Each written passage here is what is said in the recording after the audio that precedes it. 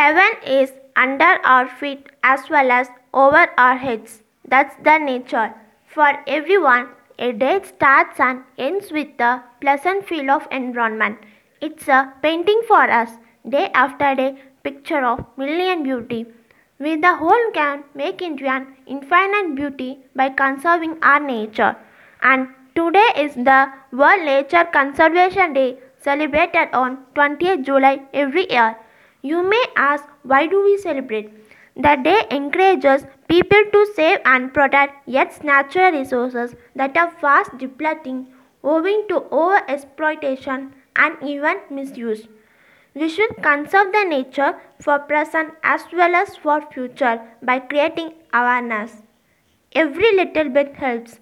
It's amazing how much you can do when to give a little bit of that natural habitat at back. Instead of tossing plastics, can reuse them by doing graffiti. Smoking doesn't just harm our body but the environment as well. Make your own bags instead of using plastic bags.